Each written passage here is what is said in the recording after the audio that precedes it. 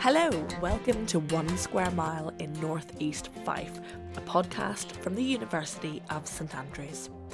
On a windy mile stretch of the east coast of Scotland, some of the most extraordinary events, debates and collaborations have occurred, bringing world-changing ideas and knowledge. Central to these for over 600 years has been the community of the University of St Andrews. St Andrews is home to some of the world's leading thinkers and innovators. Our podcast invites you to learn more about the inspiring work that we do here. Each episode, we'll talk to one of our academics about their research and why it should matter to you. I'm Ruth Sanderson. My guest today is Stephen Reicher, Bishop Wardlaw Professor at the School of Psychology and Neuroscience here at St Andrews. But listen, let's jump straight in here. What is behavioural psychology? There are all these terms which people use nowadays, like behavioural psychology. I just call myself a psychologist. I'm a social psychologist. So I'm interested in the interface between the individual and the social, the way, if you like, that culture and social structure impacts on who we are, what we think and what we do. So how does the out there in the world enter in here in the head? And there's a very famous social psychologist called Kurt Lewin who said what a social psychologist is interested in is understanding the social structuration of mind. How, as I say, our intimate thoughts and feelings and desires are shaped and structured by the nature of the world we live in. Now tell me then about the world you grew up in, and why did you get interested in this field of study in the first place? Actually, I was destined to study medicine. My family were, the typical Central European Jewish diaspora. My dad fled Poland very late after the Nazi invasion. My mum and her family fled Germany after Hitler came to power. And they came to the UK. I was born in Devon, and they wanted their two sons, I have a brother, to be a lawyer and to do medicine. I didn't really think about it, but I kind of assumed that, okay, I'll do it. And I still remember the day on a bus on the Hills Road in Cambridge when I said to my mum, "Mum, you know that place I've got in medicine?" And she beamed and she said, "Yes." I said, "Well, I'm turning it down." Oh, no. And she wailed. She wailed and told me how I was destroying my life and her life and everybody's life. And I think everybody who was on that bus will probably remember it. Because in the end, number one, I have a very simple philosophy, which is that insides should stay on the inside. And I was just fascinated by human psychology. I went to Bristol University. And when I was there, I encountered a charismatic professor, a man called Henri Tachevell, who was himself a Holocaust survivor. He'd been actually in France during the war, and he'd been in a prisoner of war camp, and all the time, in his head, as if they discover that I'm Jewish, I'll go into a very different type of camp. And Henri was fascinated, as many scholars were, actually as probably most European social thought was, with the question of why could so many people be destroyed, be killed, be marked for murder, not because of anything they'd done, but simply because of who they were. But the really fascinating thing about Henri's work, and it's what has marked my work ever since, was that it would be easy to end up as pessimistic and see this as just an example of how groups are bad for us. After all, the Holocaust was a group phenomenon. It was about your group membership. Things happened to you, again, as I say, not because of anything you'd done. Even Jews who didn't see themselves as Jews and were fully assimilated, they were marked by the Nazis as Jewish, and if they were marked as Jewish, they were marked for murder. So it would be easy to see groups as the problem. And actually the dominant perspective does see groups as a problem. But Henri realised that groups aren't only the problem, they're also the solution. So if racism is a group phenomenon, So the civil rights movement was a collective movement. It was a group movement to challenge racism. And if sexism is a group-level problem, you are treated as you are, not because of who you are, but because you're a woman. So the suffragette and the women's movement was a collective movement. And you could say the same of discrimination against gay people and the Stonewall movement. So groups, and this is what is so fascinating, groups are at the same time the problem and the solution, and understanding that complexity and the importance of that question. It touched my history, it touched what I was interested in, and I became hooked. So at some level then it seems at a very deep level, your parents' experience really fed in to your decisions then about your future path. Do you think you were aware of that? I mean, it's quite interesting that, when you look at psychology and social psychology in particular, the number of Jewish scholars there are.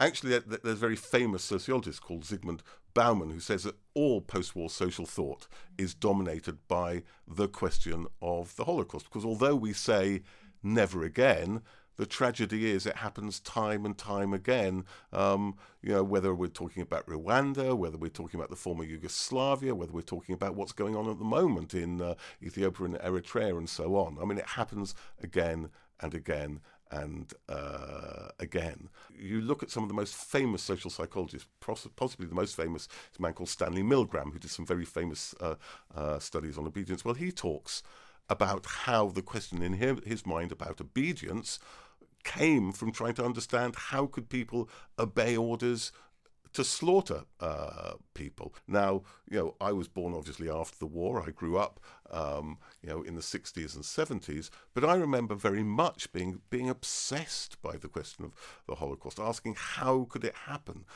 How could one live through it? What was the experience like? How could one assume that states and laws were right when you could have a country whose laws obligated people to slaughter others? Did your parents talk to you much about it? One of the things about the Holocaust is that anybody who survived felt ambivalent about it, because if they survived, it meant that others didn't. So, for instance, my father got out of Poland, but a lot of the family didn't. It was immensely painful to talk about and very difficult, I think, to talk about. And also there was that sense of, if I talk about it, will people understand? And will they appreciate my experience? So getting details from my father was difficult. And in time, I wish I knew more. I mean, his was a fascinating story. So, they managed to get out in 1940, when already the Nazis were occupying. Through contacts they had, they managed to get a visa to go to Venezuela. That allowed them to get out. But to get from Germany into Italy, they also had to have documentation proving that they were Catholic. So they managed to get a Catholic marriage certificate. But of course, if they'd been found out having those different documentation, they would immediately have been killed. So they managed to get out into to Italy, to Trieste. They managed to get to Istanbul. I'd have loved to have heard what was Istanbul like in 1940, 41. Then they went to Palestine, and my father went to school. He was still young. He joined the army. And then, I love this, I think this he tells the story that one day the Air Force came along to recruit. And they asked for anybody who wanted to join the Air Force as opposed to the Army. And my dad put his hand up and said, well, look, if I'm going to do my fighting, I might as well do it comfortably sitting down. So that, laziness saved him, because the army unit he was in fought up through Italy and in Monte Cassino, where most of them were slaughtered. So eventually he became a pilot, and he came to the UK, and he arrived from sunny Palestine to Okhta in November under canvas. He was quartered in the Cocody Palais de Danse. So again, I'd have loved to hear more. I have a few photos, a few documents, but no, I'd love to know more. And you grew up in Devon, so how odd then that it's come full circle and you've come back to this part of the world. When did you first arrive in St Andrews, and what did you think? My first job as postdoc in the early 80s was in Dundee, in fact, and I had some very good friends who were in St Andrews, so I used to come over to St Andrews quite frequently. Now, Dundee and St Andrews might be only 12 miles apart, but they are a bit of a universe apart. So I must admit, I started off seeing St Andrews from the perspective of Dundee, at which point it was, I think probably the word was weird. In what way weird? Tell me, in what way weird? You know, I mean, all the images, you know, red gowns and you know, all the you know, the old buildings. I mean, I was doing work on delinquency in the back of Dundee, you know, in these estates where in the early 80s, the Thatcher recession of the early 80s, probably 80% of people were unemployed. I mean, it was a completely different world. I mean, I loved the political culture of Scotland, and I love the outdoors. I love cycling, I love walking. So when a job came up in St Andrews, I thought, okay, I'll give it a go. I'll be here for a few years. That was 25 years ago, and now I'm pretty sure that I can book my burial plot in around here somewhere because I think it's wonderful. And I think one of the things that makes it such a good place is precisely the sense of community. Small enough so that you know people. Small enough so that the hierarchy is relatively flat. I mean, in big universities, you know, to get access to, say, a vice principal or the principal is almost impossible. In St Andrews, it's very different, and I think that's tremendously important. And when a number of years ago, I was head of school. I became aware of the fact that, you know, all the senior members of staff were getting offers from elsewhere. I mean, at one level, you'd want them to, because if they were good, you'd want other people to want them. And bigger places could offer them more money and more facilities. And nearly every single person said no. And the reason why they said no was because this is a good place. It's good to be in a community where people are decent to each other and people respect each other, and you don't have that sense of hierarchy. And I think if we lose that, it's not only a moral thing. I think the success of St Andrews would very quickly evaporate, and people would very quickly take up those larger offers elsewhere. So I do think that St Andrews is a very good example of the importance of community.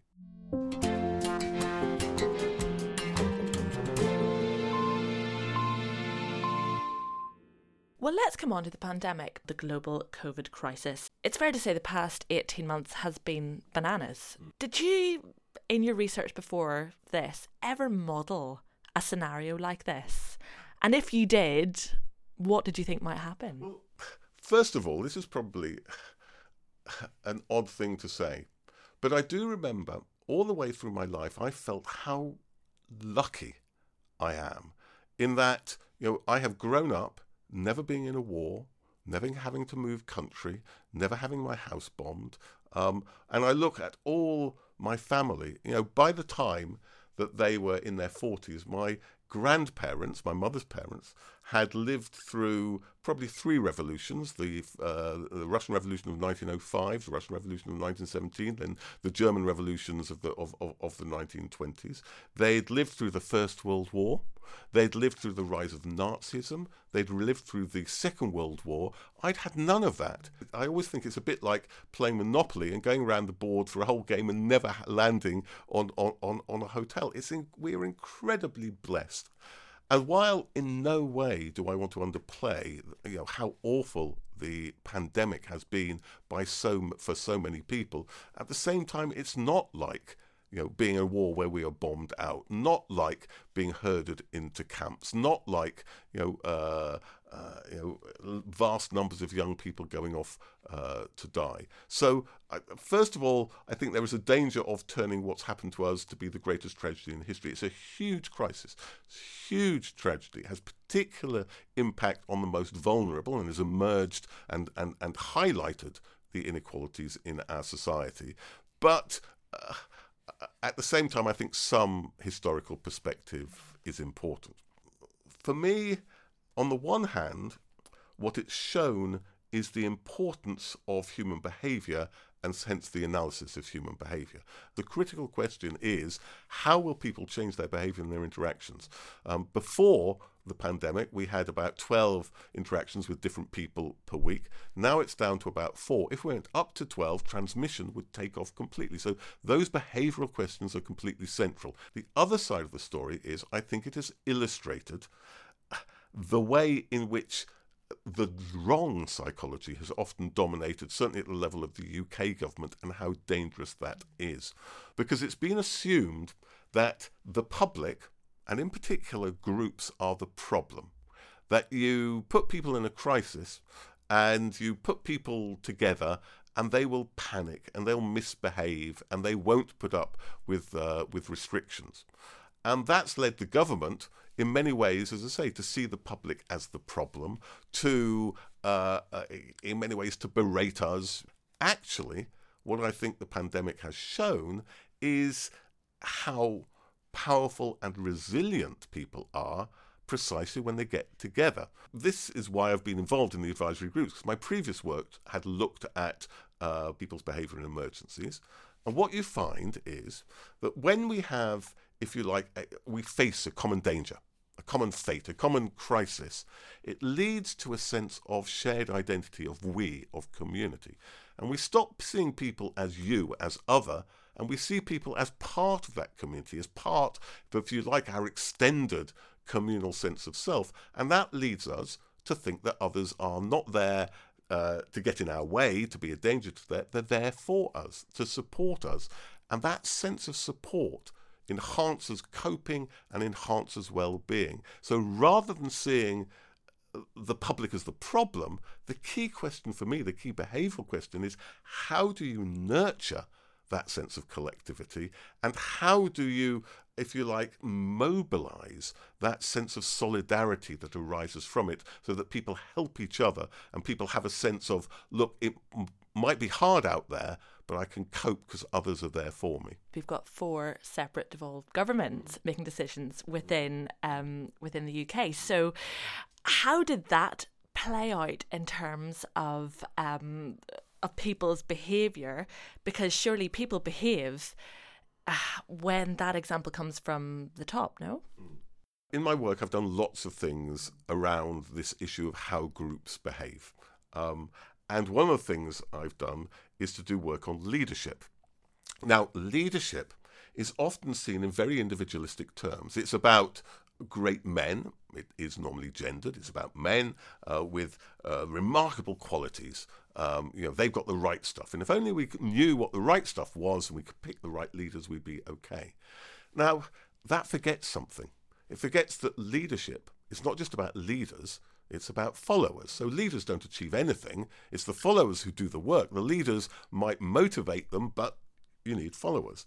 What's more, it's not just about leaders and followers, but always leaders and followers within a particular group. A leader is a leader of a nation, of a political party, a religion, or whatever. And leaders of groups you don't belong to, even if they're loved by that group, you can't make any sense of why they're loved because you don't like them at all. I mean, Margaret Thatcher loved by some, but those who were not of that group couldn't understand it at all. You could name basically any leader and have that argument. Yeah. Exactly, you could. So the point is, we need to understand leadership as a group process, and leaders are listened to and respected, first of all, if they're seen to be of us, and secondly, if they're seen to be for us, acting for us. Now, the danger is, and again, I think there have been a number of serious errors in this by the government, that if you create a division, so there is a sense of the leadership, the politicians as them, as opposed to the population us, then you undermine influence. Because one of the first laws of influence is precisely that influence is greater from those who are seen as in-group members. And I think we've seen a number of examples of that. I mean, the first and the most famous example was the Dominic Cummings affair. Not because of what Dominic Cummings did. That was an individual. It's when the government, when Boris Johnson supported him, it became systemic and it seemed to be one law for them and one law for us. But again, there are other ways in which you create that division. If you berate people, right, if you say those who don't get vaccinated are selfish, Okay, you position them as them. How then are you going to influence them? If you blame people, Matt Hancock talking about people killing their grannies. Again, if you blame people, you create a division between them and us. So, as I say, one of the first things a government should be doing is to nurture a sense of shared identity, both amongst the community and between themselves and the community. And I don't think that's been done very well in England, at least. Were you surprised at the level of sort of national compliance there was during the early wave of COVID? Well, I hate the word compliance, because compliance is one of those terms which suggests that people are like sheep. They just go along with what they're told. I prefer something like adherence. People were doing the right thing, often despite the government, not because of the government. So, for instance, going back to the Cummings affair, one of the fascinating things there was that some of the people who were most angry at what had happened were most likely to adhere, not because of the government, but just despite the government, because they believed that they needed to show what was the right thing to do. The second thing to say is that throughout the pandemic, I mean, almost daily, I've been asked by the media, will people go along with things? Will people break the rules? As if the public are the problem. Right? And I say again and again, actually what you find is, on the whole, the public have been ahead of the government at every single step, wanting action to be taken earlier, being concerned about restrictions being removed too early. If I had to do a score sheet, I would say that actually the public have done pretty well. This has not been a story of a psychologically deficient public letting down a heroic government. It's been precisely the opposite, actually. It's been a community acting with remarkable levels, I think, of concern for each other, often let down at the UK level, at least. I'm not talking about Scotland to the same degree, let down by a government which hasn't understood and hasn't realised and hasn't harnessed the power of community.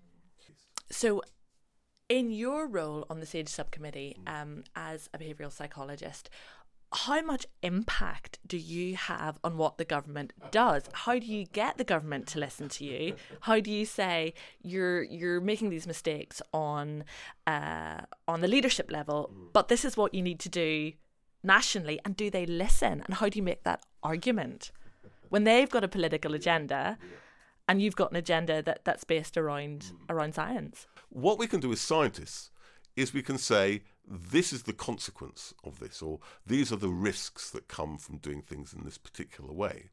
But how seriously you take those risks, or how much you balance one risk against another, is actually a moral and political question with moral and political criteria to determine it. And if you just say you're following the science, what you do is you hide those decisions. I mean, if the government said to us, well, actually, we're more concerned with economic performance than a number of people who die, well, let them say it and let them be open about it. Do you think there's a certain element of the government trying to scapegoat scientists? I mean, politics is a game of accountability. It's a game of blame. It's a game of saying, the problem lies not with us but with them. I mean, that comes out really clearly from my work on crowd psychology. Whenever there is a riot, say, it's a crisis for the government. Okay, because one of the first duties of government is to secure the social order. That's why we put up with laws and restrictions so we can go about our everyday business in safety. That goes back to Hobbes. And so if there is a disruption of the social order, it raises a question about the basic legitimacy of government. So when a riot happens, what you always find at the time is the government saying, oh, it's nothing to do with us, nothing to do with inequality, nothing to do with how the state behave or how the police behave. It's something about just crowds being mad and people in crowds being mad, or bad people getting together and rioting. All these explanations manage accountability and blame.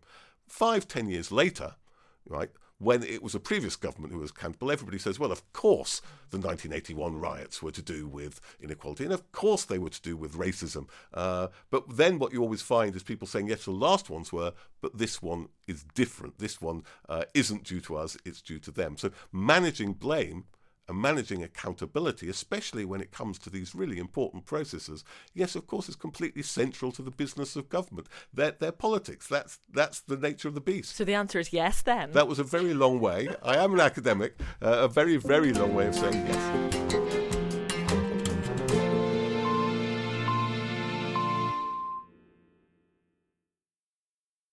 This past 18 months is unprecedented for us in our lifetime.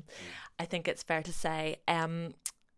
Will this be just a fascinating test bed for psychologists, for scientists, for medics? What do you think the legacy of this time is going to be, and what have you found already? What conclusions have you drawn already? Because you've published quite a few papers during this stage, Stephen. Yeah, I've never worked as hard in my life, because I still have a day job.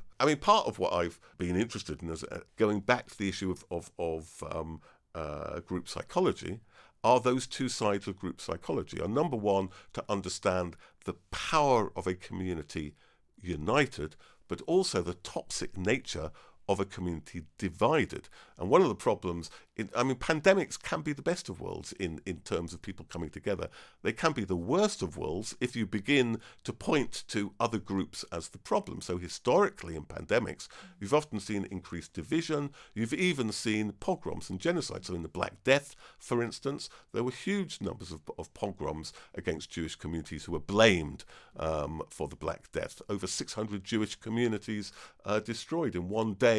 In Strasbourg, over 2,000 Jewish people burnt to death. So one of the things I really worry in a narrative of blame is that you begin then to blame particular groups, and that leads to social division. So that's one thing that concerns me. But the second is the understanding that actually the self-organisation of communities is remarkably powerful. One of the things that we saw during the pandemic was the formation of local groups, including over 4,000 mutual aid groups, including and involving over 12 million people. But what I think it shows us is that in terms of looking at society and relationship between state and people, perhaps in the past we've either had the state doing things, or we've had people organising themselves, often when the state cut back on support. I think there is a model which we begin to see about government scaffolding and supporting the self-organisations of communities as a way of providing services, not asking people to do it for themselves because there's no welfare state, but a welfare state which isn't paternalistic and imposes on people, but works with self-organising communities. So I think there are really interesting and exciting models of society. And if I could just add one more, I'll come at this by just talking about some of the research that I've done that's been most fun. Academics just want to have fun. As the Cyndi Lauper song goes. It's not just girls. And so we were doing this work on the largest collective event in the world. It's an incredible event. It's this Hindu religious festival in North India, in Allahabad. Happens every year, but it's on a 12-year cycle. So every year you get millions over the month of the festival. Every 6 years, you get about 20 or 30 million. Every 12 years, you get over 100 million people, including on some days, 20 or 30 million. I remember one day being on a slight hill, and it happens, the reason why it happens in this place is it's the confluence of the Yamuna and the Ganges rivers, the two great religious rivers, and being on a slight hillock, and around me were about 25 million people, 5 times the population of Scotland. Sounds like Tesco before the first lockdown. Anyway. And in many ways, it is everything that should be bad for your health. So it's incredibly crowded, and the literature suggests crowding is bad for you. It's infernally noisy. It's at a noise level that should cause you harm after 45 minutes. It lasts for a month. And as for the hygiene, well, if you put your feet in the Ganges and something floats past, don't ask what it is. Okay? So this thing should be awful for your health. But we studied it and we found, actually, yes, people get infected.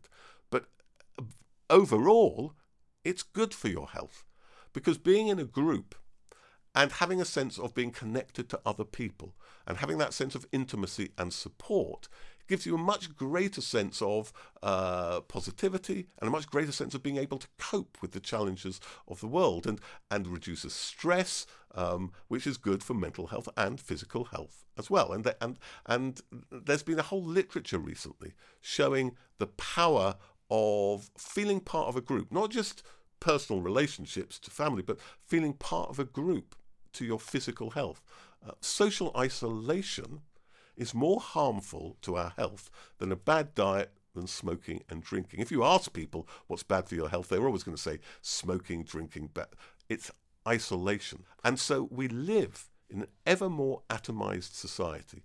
We live in a society where we're divided. We live in a society where people move for jobs and so break up family units. We live in a world which stops talking about communities and starts talking about customers and consumers as sort of a neoliberal world.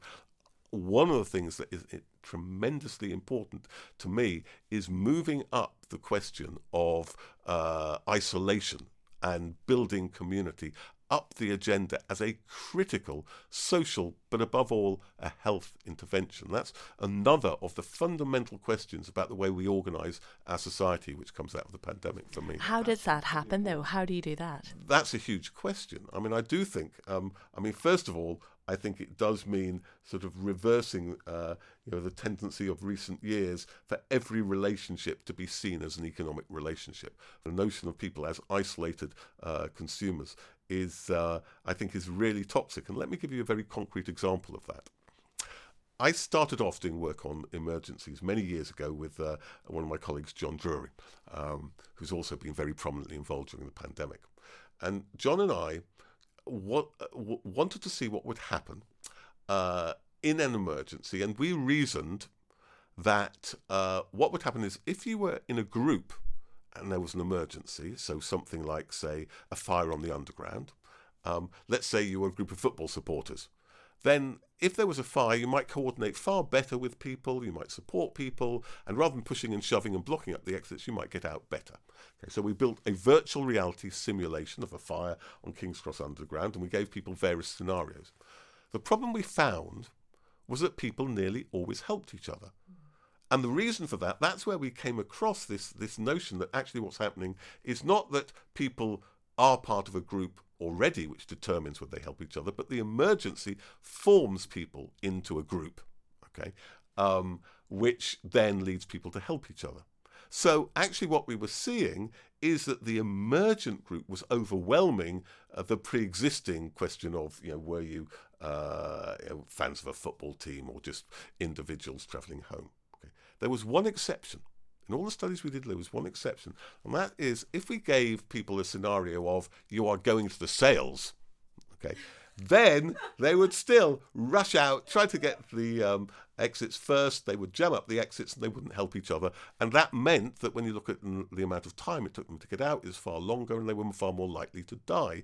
And it was a beautiful example that if you position people as consumers in opposition to each other, okay, that can have truly toxic effects. And I think we've built a toxic society where we've atomized and individualized people. And again, we need to go back to understand the power of community at every level, including in terms of physical and mental health.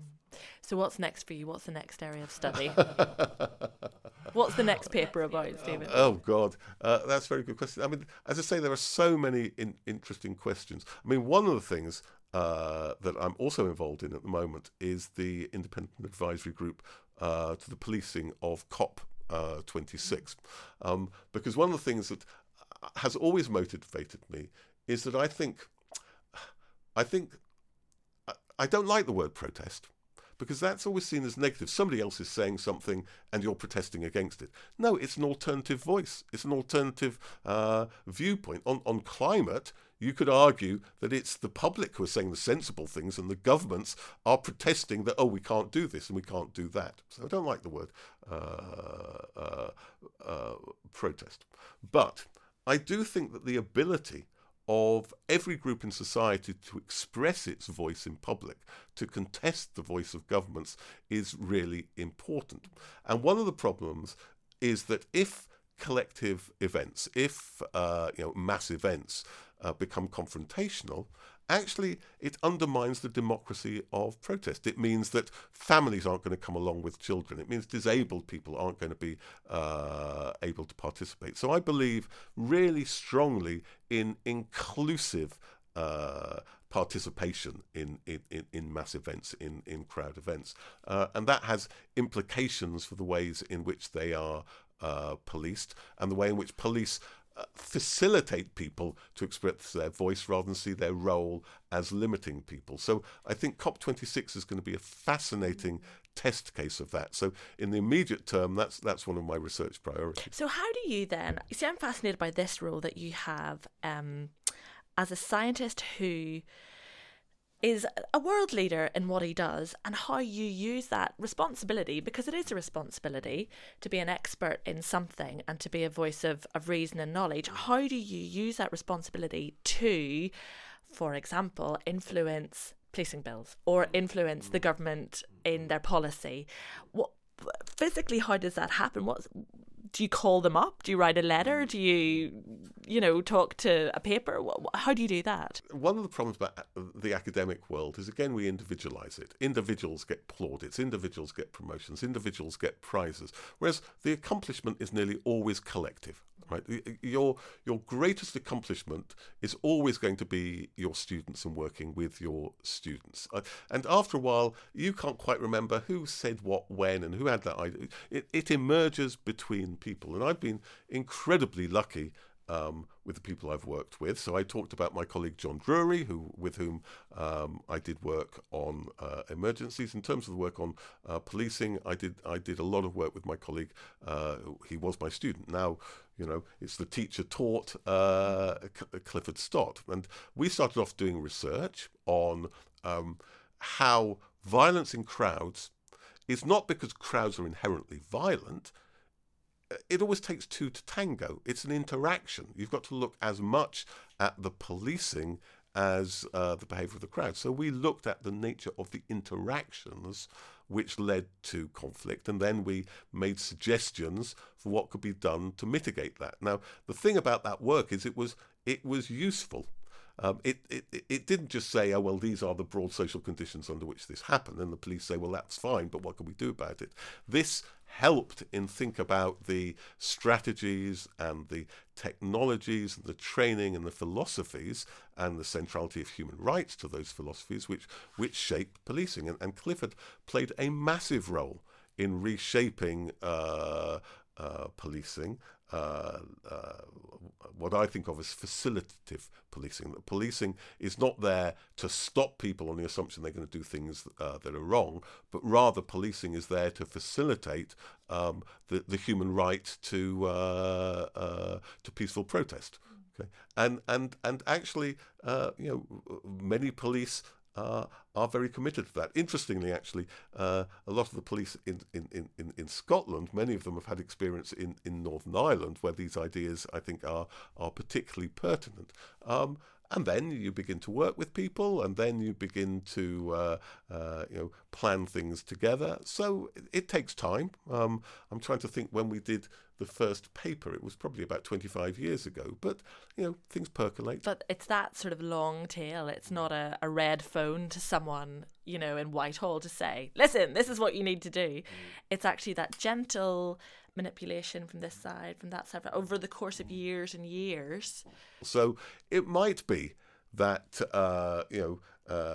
those at the very centre don't listen, but there are wonderful people. I mean, they're wonderful civil servants in government who are totally committed. I think in particular departments there's really good work. I mean, it's quite interesting. Boris Johnson came out and said, look, let's have more stop and search. And the police response was extremely robust, because they know that, stop and search in a crude way is actually counterproductive. We did a big project around the 2011 riots, and one of the biggest predictors of which boroughs rioted and which didn't was the level of stop and search in the previous 30 months. Now, the police understand that. And so I think you can, even if at one level it seems frustrating and you're feeling ignored, there are always going to be people there, and they're going to take up ideas, and things have consequences in unanticipated ways. So it might look bleak, but afterwards somebody might have picked up an idea and it might have led to an initiative, might make a change. And I think in the end, all of us are tiny, tiny, tiny cogs in a big machine. You do what you can, and you hope something germinates.